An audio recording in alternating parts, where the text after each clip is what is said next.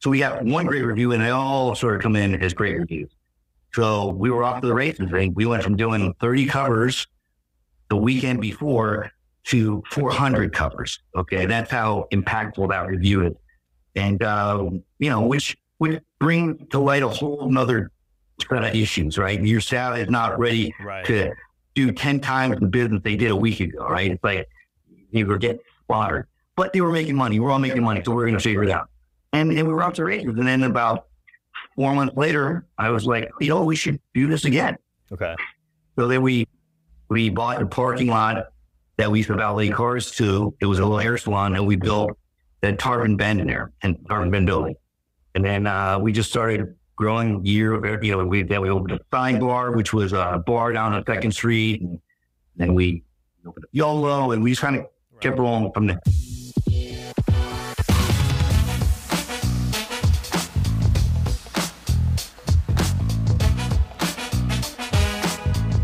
All right. Thank you for listening in. I am your host, Jake Allen of the Lessons with Leaders podcast. Today we have a very special guest with us, Tim Petrillo of the Restaurant People. Tim, this is a platform, a podcast where I bring some of the most influential South Florida business leaders on to talk about their story. Very excited to have you on. Today we're recording. It's November 11th. It's the beginning of the tourist season with the great migration of snowbirds into South Florida. So appreciate taking time out of your day. For those who do not know, Restaurant People, YOLO, Bow Top, TRP Taste, most recently Rose the Sky down in Miami. Not going to steal too much of your thunder, Tim. Thanks again for being on. Just kind of kick it off. Let's tell my listeners, tell myself a little bit about yourself and the Restaurant People. Sure. Well, first off, thanks for having me on. I appreciate that. We started the Restaurant People in 1997. I had always been in the restaurant business. I went to go work for Houston's, travel around the country with them, over in restaurants for them. Then Mark Militello, his delivery chef, brought me back to South Florida to open up he had plans to open 5 restaurants, which we did. And that was around 94, 95. And then I went on my own and started developing Hiroshi Barber, which was our first restaurant in 1996 and launched in 97. And then we opened up about a restaurant a year so we had like 9 stores. And then I migrated. Alan Hooper and I decided to do Urban Street Development, which is a development company that we recognized very quickly that we could go into blighted areas, put a concept in, and make people feel more comfortable with that area. And then other operators would start showing up, but we had the real estate so we could drive the value that way. And that was pretty successful for us. And then, we've been doing restaurant and development ever since. That's kind of how we got started. And we continue that to this day. We've done a bunch of mixed-use projects, multifamily office, obviously hospitality. We're in a hotel business in Tallahassee. Yeah, so... Yeah, absolutely. They're doing construction. You hear that? I do hear it a little bit. It sounds like the urban development's right outside the door. Yeah. I apologize about it. They're downstairs doing construction. Sorry. No worries. So I'm an FSU grad. I know you went to FIU. Yeah. I was, and everyone else I know was massive fans of Township down here as well as up in Tallahassee. Since a lot of my listeners are coming from South Florida, I know you have YOLO and many other locations across Los Olas Boulevard. Just you mind rattling off just a couple of the more notorious or well-known restaurants that people can really know who we're listening to? Sure. So we have Java and Jam, YOLO, O Lounge, Rooftop, Taste, Boatyard, Tarpon River Brewery, Township, as you mentioned. We have Rose the Sky. We have S3 on the beach. We have Casablanca. I know I'll leave something out. If you're asking a name, like showing my freedom. So I apologize. But and then we've owned and operated a bunch of different restaurants across. We've owned and operated and been a part of more than 92 stores. So we when Anthony Coal Fire Pizza, we were his first development partner, and we developed the West Coast in Orlando before we sold that the first time at 35 units. And then we were part of a group. We were with private equity. We purchased a concept called Shrimp Basket, and we grew that from 20 to 50, 30 stores, and we sold that. So we do we do a bunch of that kind of stuff as well. Okay. Very cool. And then, but in Tallahassee, we did college town. That was, I went to school in Tallahassee as well. Okay. And I went there for the first 2 years. I finished up at FIU for the hospitality program. Not that FSU didn't have a great hospitality program. They do. I felt it would be better to come to FIU because you can get real world experience at world class, hospitality, restaurants, resorts, hotels in Miami. That's why I moved down to that. Yeah, the restaurant connoisseurs of Tallahassee probably have a much more shallow pocket and earlier ID than some of the Miami folks. Yeah, exactly. So in those 25 years, you've been incredibly successful, opened up a tremendous amount of restaurants, hotels.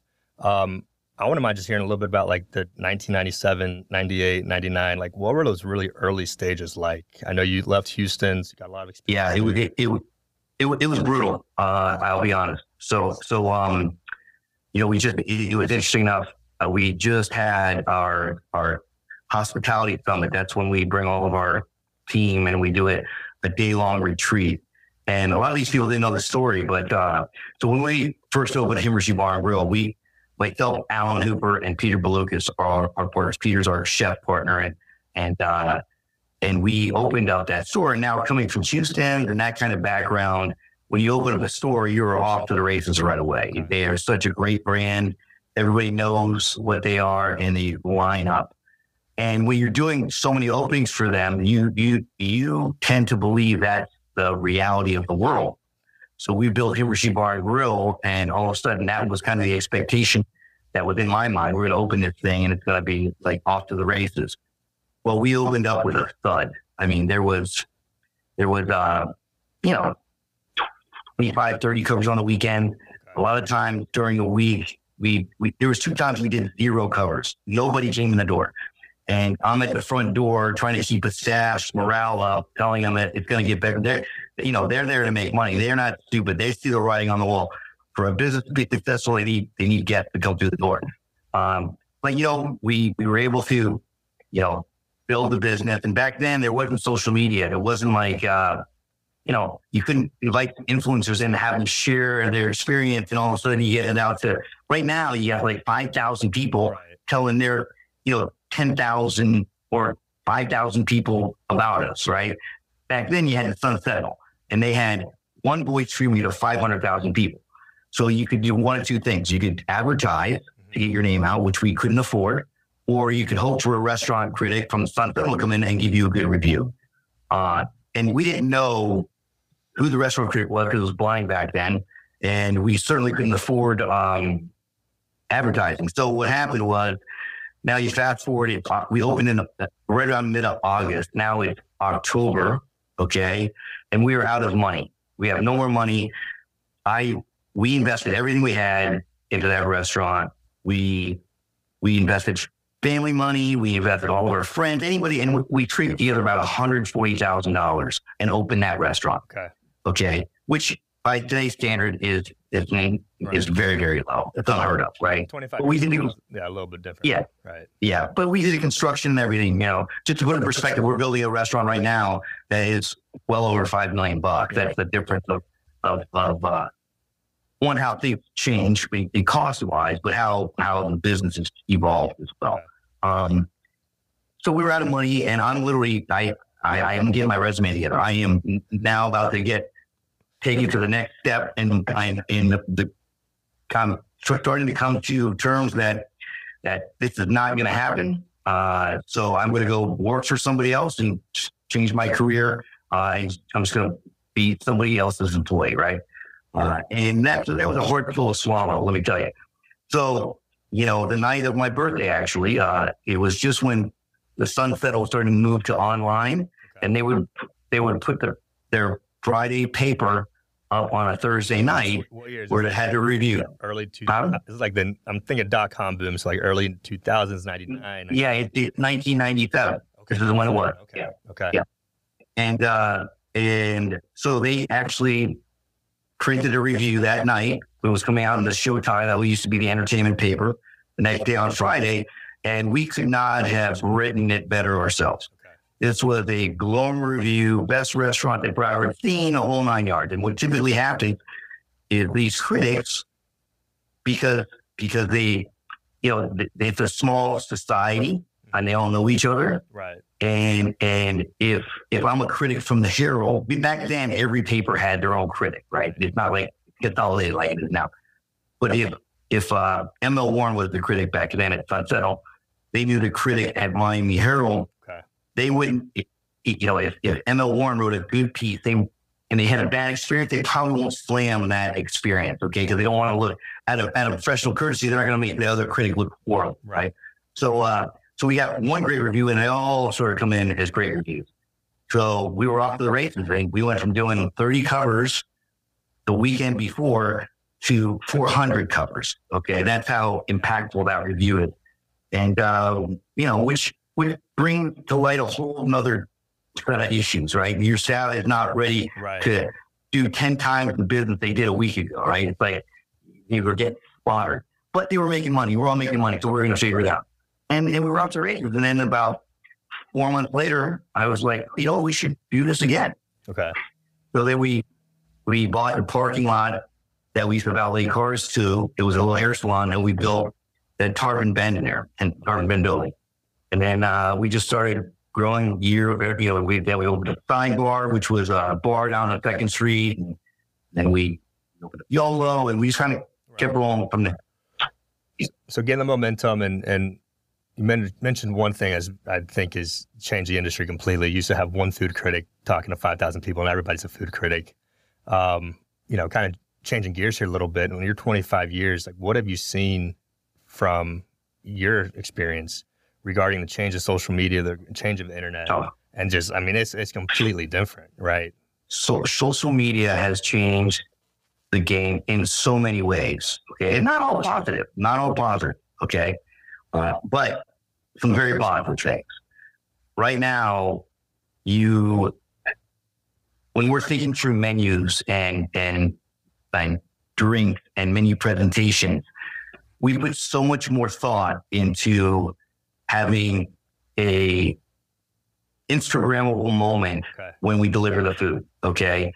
Back then you didn't have to do that. And those moments when they are in the right social media influencers, the content can go crazy. I don't know, I'll give you a perfect example. We just rolled out this flaming tomahawk steak at YOLO. This is like 2 months ago, right? And we started the first week, we were selling about 12 of them, which was considered good, right? Big steak. Really, yeah. So, it's a $200 steak. It comes out, they found a rolling cart, the whole 9 yards. Well, we had this one influencer put this, she did a reel on it. And everybody wants a $200. Now, just put in perspective, last month, we sold $70,000 of tomahawks. Okay. This girl's had almost 2 million views on this video. 2 days ago, a person drove from Fort Pierce because they saw it for lunch, and we don't have it at lunch. We ended up making it for them because they were like, we just drove 2 hours through. I'm like, sure, so white judge. But that's the power of social media. Okay. And it gives an advantage to some really good, talented people that you would never necessarily hear of. Okay. Yeah, no, I mean, I think everybody wants to be an influencer. You have people with 2,000-3,000 followers that have to keep the prestige of their page to be that of the person with the 100,000. It's changed the game a lot. And what are you saying? Just what you say. We have our marketing director, Nikki. Everybody's an influencer, right? Everybody is an influencer in their own mind. So she had to do a really good job of vetting who the real deal is, and because we have people approach us all the time. It's the amount of emails that we get that says, hello, I'm an influencer. I would love to dine at your restaurant. You don't have to pay me. I'll just want a free meal, So, and then you dig into how many people she influences it here, and it's like, thousands. Like, that doesn't necessarily get you a free meal. Yeah, well, I got about, I had to restart my Instagram, so about 500 followers. So I don't know if I'm going to make the cut to get the $200 tomahawk. But also you mentioned, the Sun Centel having the first press and the fact that no one else wanted to go against them, right? So they come out, the first press kind of dictates the narrative, if you will, or at least it did back in that day. And you also spoke about how Houston has so much power behind the brand when you were doing those restaurant openings. You've now created that with the Restaurant People. Like, what is the difference? And I know it's vast, so it's kind of a loaded question. What's the difference between opening a new restaurant or new rooftop Rose of Sky, for example, now with the power of the Restaurant People, and like, how do you leverage the overall brand to go into a particular restaurant? Well, we do that quite a bit. I mean, we do that from the getting locations. Okay. Before, when we weren't established, landlords would say, no, we're not going to rent you, right? Now we have landlords who seek us out to go in their development, incentivize us by giving us dollars to build out our space, because we're an established brand now. And when we open our doors, knock on wood, people tend to show up, right? So and we're very, very, very fortunate. Right. And it's a lot different. Now we open up stores, we have our management team on site 3 months out, before, back then it was me doing the hiring, doing everything. And it was a lot. I mean, it was me, Mike, Peter, and, right. but I didn't have it. It was when I had my first 3 restaurants, I was the GM of 3 restaurants. And it was an ongoing joke because they were all within 2 blocks of each other. And people would just see me running around the street all the time because I'm like hitting the one restaurant, then I'm hitting the other one, then I'm going back to the other one, And it was funny because guests would be in these restaurants and their friends were like, oh, I was at such and such a restaurant last. I was at River House and I had a conversation with them and like, that's when I was at Hershey Mark, right? And he's everywhere. But that was not, it was out of need. We didn't have the resources to pay people, so we had to do it. So I'm mentioned right next to each other. I've gone to Java and Jam for breakfast and YOLO for happy hour, by the way. Arguably the best old fashioned in town. Thank you. I have potentially been one of the few people who actually cleared profit in terms of bottomless mimosas. I've had a good time at YOLO. I've had a great time at both locations. And what I'm getting to there, other than saying I enjoy your restaurants, is the fact that you do have very good, place locations throughout Los Olas Boulevard and throughout Florida, or throughout South Florida rather. How important as a restaurant is that in terms of actual location? And I know it's arguably the most important thing, but like, truly, what is the magnitude of having a good location? And what would you say for someone who wants to open up a restaurant regarding? Okay, so I always say this: it's not important. It is crucial, critical. It far outweighs everything else by a landslide. I would rather be the worst restaurateur in the best location than the best restaurateur in the worst location, because location will win out every time. Okay. So in the beginning, when you're starting, we just couldn't afford to go into Class A real estate. Right. We first off, landlords didn't want us because we weren't qualified in their minds to do that. We were a big risk. And 2, we couldn't afford paying their rent. Okay. Right. So, but now I look at that a whole lot different. Right now, we try to make sure. We like to combine our rent line and our advertising line. We look at those things the best, turn them together. So if you like to get a 6 to 7% rent line on your revenue and a 2 to 3% on your advertising marketing budget, well, you got a 10%. So if we're in a location we're paying 10%, we better not be advertising anything because we have people fooling in our place, right? So that's kind of how we look at it. Okay. And on the flip side of that, so I mean, a newer restaurant who just simply cannot get that Class A, would you just suggest like a heavy promotion through social media? Like what are good advertising mediums? Okay, so first off, you really need to vet who your audience is going to be. It's hard to do that with social media because you don't know who these influencers are, who they're speaking to, right? So you need to make sure You need to make sure that the people you're aligning yourself with are the people that you want to be your guest, right? So, and it just kind of works like that. You have to make sure that we do so much more. We place so much more dollars in digital media versus print media now, right? I mean, one, it's a lot easier to get an ROI on that. You can really see the engagement versus print, and you can pivot a lot quicker too, right? So if something's not working inside the store, a promotion that we launch, and it's just not working, we can pivot. Where in print, you're done, you're set. So there's a lot of benefits to that. But to answer your question, if you're not in a good location, first off, you need to drill down on what makes you guys special. Okay, and amplify that. All right, you can amplify that through your ways of advertising, how you promote it inside your store, and all the type of thing. Okay, and I like that, and it kind of brings me to another point is regarding having a portfolio of restaurants. What's the diversity, really? I mean, I know myself, but some people listening may not. The diversity of the cuisine, the food, the type, the price, the caliber, and how do you kind of go about managing that entire, So I will say it's probably not the smartest thing to do, because obviously when you replicate, it's a lot easier to multiply, right? Right. When you create new concepts, it takes a lot more thought. You just can't pick up and pop the whole staff down there at a new restaurant, right? So like when we were doing multiple events, you just, you get your trainers, the same menu, same operation, same standards, all that kind of stuff. And you just take your playbook here and you move it over to another location. Whereas when we're doing new locations,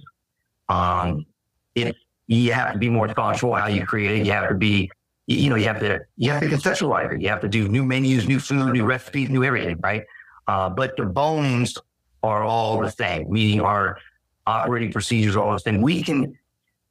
Menu is different, but we can take a manager at Java and Jam and put them in Casablanca, and the standards of service and time standards and execution is all almost identical. Okay. So the food and the concept might be different, but the operating procedures are all very, very similar. Okay. And then more on the business front, for anyone who's listening in, who's a business leader and they're starting to go from, X amount of revenue to they're trying to scale their business. Yeah. You mentioned when you started off, you were the face of the actual restaurant, and then you were doing everything, you had every hat. There's no way you can do that at this point. How important is autonomy within your actual establishments, and how important is the autonomy within the restaurant people, having your people have the trust to do what they do? How do you, what's your day-to-day, I guess, look like right now in your position now?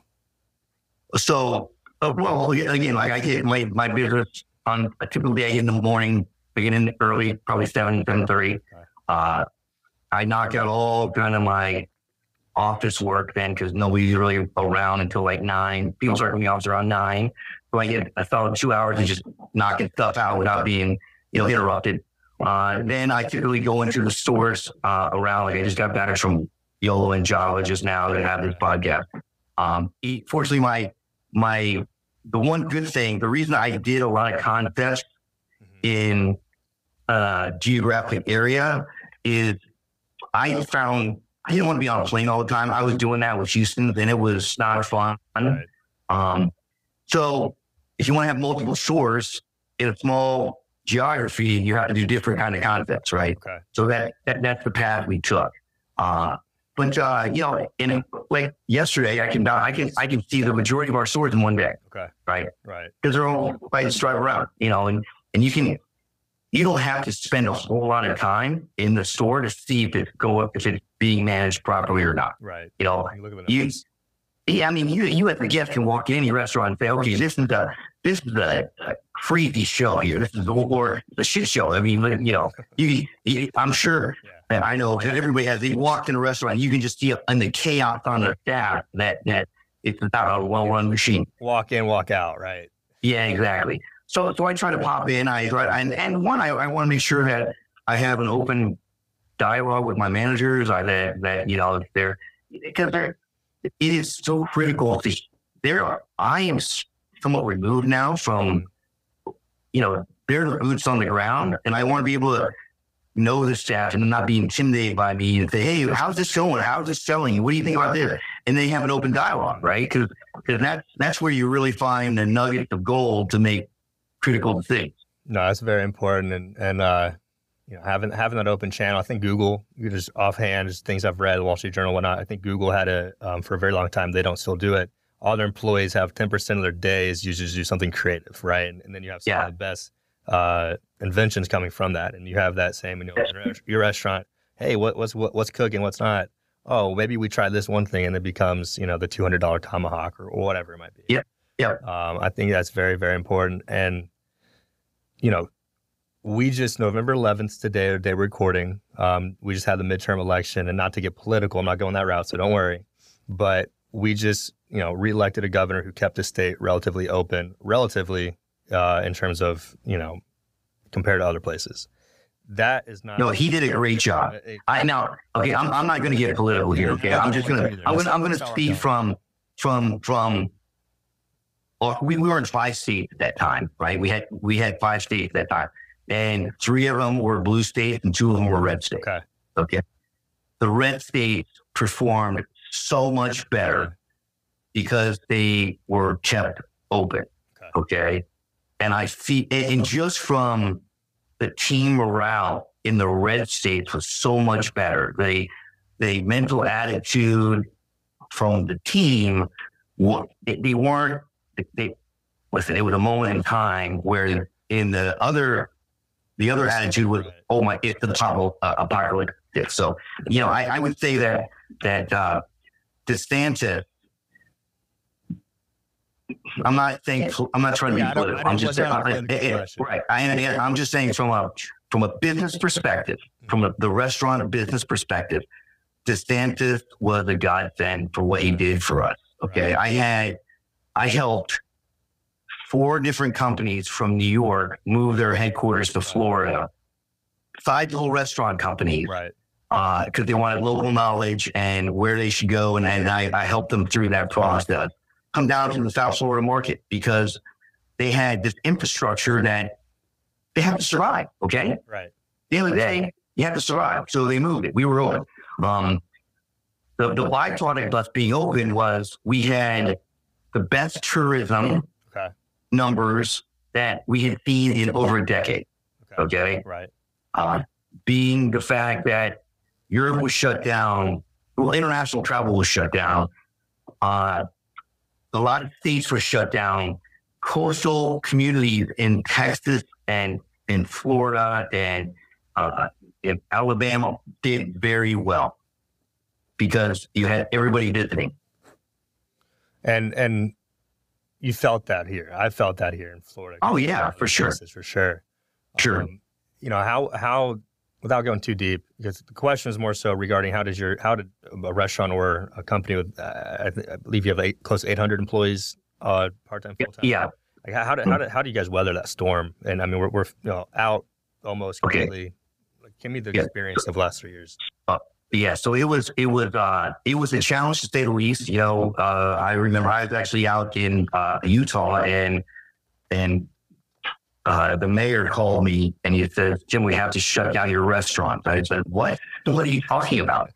He goes, we're shutting down all the restaurants, all food and beverage. We're going to shelter in for 2 weeks. And I go, is this going to be 2 weeks? And he's like, yeah. Everyone thought it was going to be 2 weeks, right?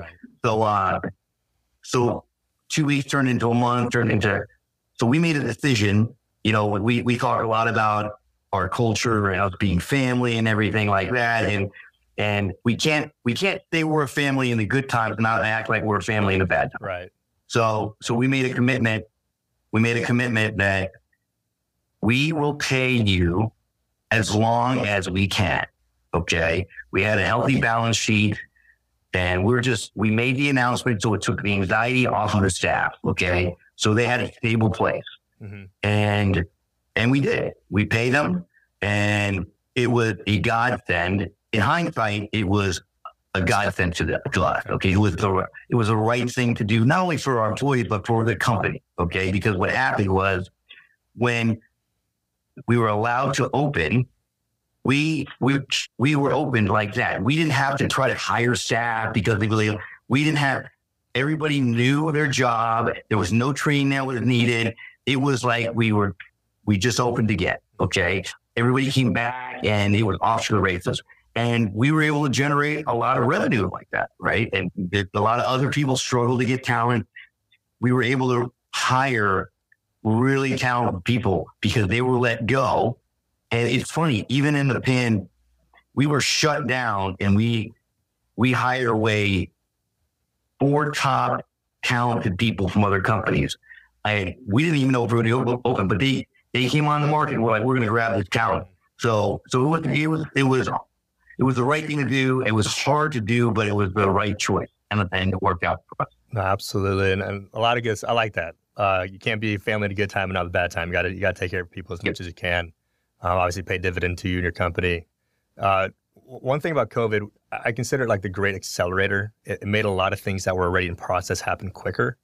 2 of which I want to talk about because they really impact the restaurant industry. 1 is sanitation. 2 is online delivery. When we started to see, I remember seeing like pictures on social media of them cleaning or doing like sanitation spray, mass Lysol sprays across the movie theater or airplanes. Like we should have been doing this beforehand. I don't know why why we're doing this now. And the other one is just the convenience of, everybody was sheltered for 6 or so months, however long they wanted to be. Uber Eats, DoorDash, massive, big impact to the restaurant business. Like how have you guys changed positively because of COVID and those 2 factors? And then how do you stay on the front line of both of those? Sure. So I agree with what you said on both fronts. We pride ourselves on how clean we are in our stores. But it always, like anything, you can always do better. And this brought to light elevating everyone's standard. And I was put on the governor's opening committee. Okay. I was put on the governor, the county, and the city opening committee, right, to represent restaurants and how we show. And as we were going through the standards of what the cleaning policies were, it was amazing how inconsistent policies were across gyms to airlines to hotels to restaurants, right? So I think it did shine a light on a problem that is now much, much better. The whole delivery system is, as a consumer, it's great. As an operator, it's terrible, okay? Because first off, the fees that delivery services charge the restaurants are egregious, okay? Secondly, some restaurants, just their food is not made to be delivered, okay? You have these, like for instance, at S3, there might be 4 sauces that go in one dish, and when we put that on the side, because we can't dress it on the plate because it'll sog out, right, by the time we get it. So we put that on the side, and people that don't know how to dress it properly, then the dish is terrible, and it looks bad for the restaurant, So I'm not a huge fan of, I get delivered. When I'm home, I'm getting delivered, okay? Right. So I'm a huge fan of it that way. I'm not a huge fan of it as an operator. Because we do get, it was cold. There's things that happen on delivery service that you just are out of our control. Right. But it has changed the industry. There's no question. When people go out to eat now, they want an experience. Mm-hmm. They're not getting food anymore. They get food. They get restaurant food. Any restaurant they want, if they want their food, they get it delivered to their house. Right. Now people are going out. They want an experience. Okay, so it has to be something that stimulates more than just filling their stomach, right? And so that's why now our concepts are much more higher energy. We're layering in a lot more experiential things in the restaurant itself. A lot of, as you said, Instagrammable. Exactly. Places, right? Exactly. So, you've seen the renovation of YOLO, and it's like, okay, where can we put Instagram stuff? Okay. A little selfie wall or something of that sort. Yeah, exactly. Well, very cool. I've enjoyed speaking with you. Last thing I want to talk about, and we'll wrap. And this is more so for people who are listening who actually have a small business or they're restaurateurs or they can actually relate to your story. And whether you're, whatever someone really foresees happening, we're definitely in a slower period economically. Yep. And Yes. 2023 is expected to be a recession. Yep. You opened YOLO in 2007, 2008. Hospitality is typically more impacted. Some other industries is more volatile due to, economic times. What do you really see happening in the next 12 to 18 months? And more importantly, for someone who is a small business owner or someone who is a business owner, like how can you prepare, especially in the hospitality industry, and kind of make your way through tougher times? So what we typically do, we try to budget for the worst. Okay. And be prepared for that. So we can, because it's always easier to add than take away. Right. So I do think that the next 2 years, listen, it's like, it's been a great run. Okay. I mean, let's be honest here. The last few years have been, even considering COVID, and it has been positive. Okay. Now we're going into a recessionary period where, people are not going to be spending like they did. Okay. So you have to prepare for that. I will say that, we are expecting it to slow down. When we're looking at, we're still growing, we're still going to be in growth mode, but you have to understand we're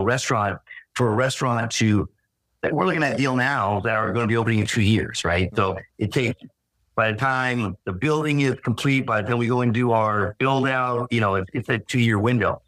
So when I opened up YOLO I opened up YOLO on September 30th, 2008.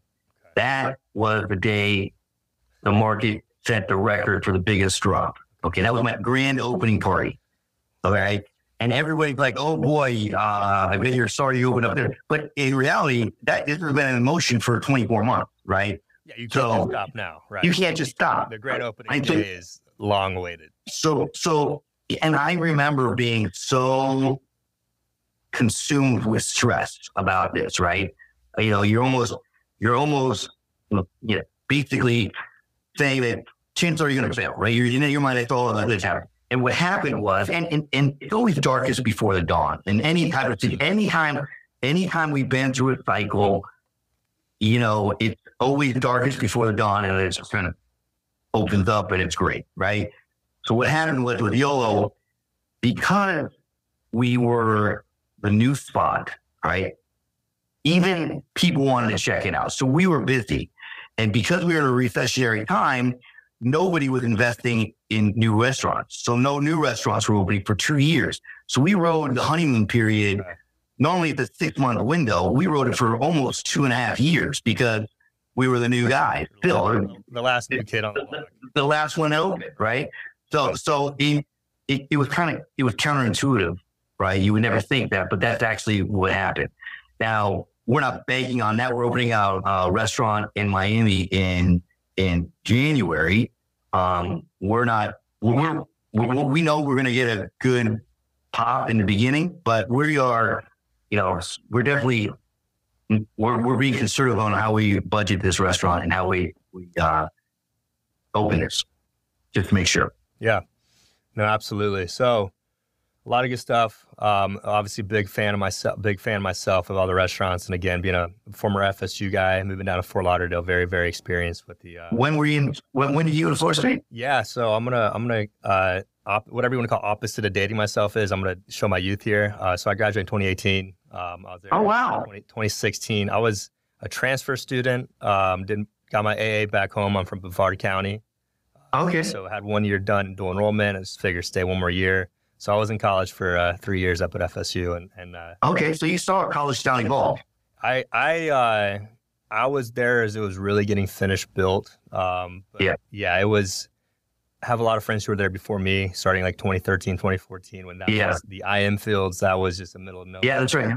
And then it's the place to be now. And so urban development did almost all of it. Yeah, and they did all that. Yeah, we did all that. We did that. We just finished the Hotel Indigo there. Okay, yeah, absolutely. Yeah. So we have one more. We're going to be expanding the hotel there, and that's our last development piece up there as of now. As of in the 6 blocks of College Town, that's our last development piece. Okay.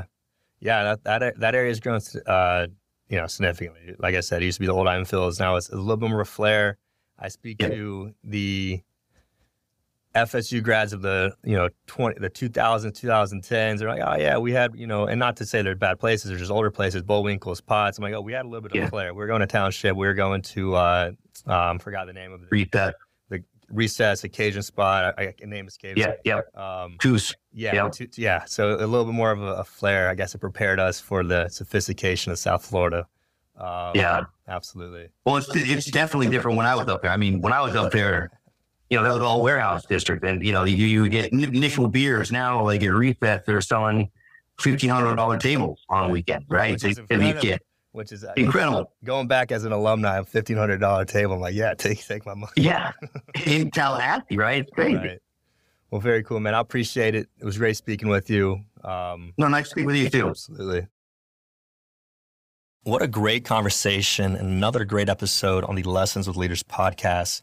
Being able to speak with Tim Petrillo, CEO and founder of the Restaurant People, some of the most iconic, beloved, visited restaurants and bars and hospitality establishments in South Florida, Broward County, and especially on Las Olas Boulevard, roll up under the Restaurant People and be able to pick the brain of the guy who put the company together, built majority of the concepts, and continues to run just a great conglomeration, grouping of restaurants and bars is awesome. Hear his experience, hear how he's put together, his restaurants over the last 25 years, how they've adapted to the many changes in the hospitality industry, and just get some insight on what business owners can do today, whether it's opening up a new restaurant or figuring out how to survive the upcoming recession. Hope you got a lot of value out of that. I definitely did. Very much enjoyed speaking with Tim. And for all of you listening, thank you again for your continued support. Looking forward to bringing more people to you here on the Lessons with Leaders podcast. Until then, be great, and I'll talk to you soon.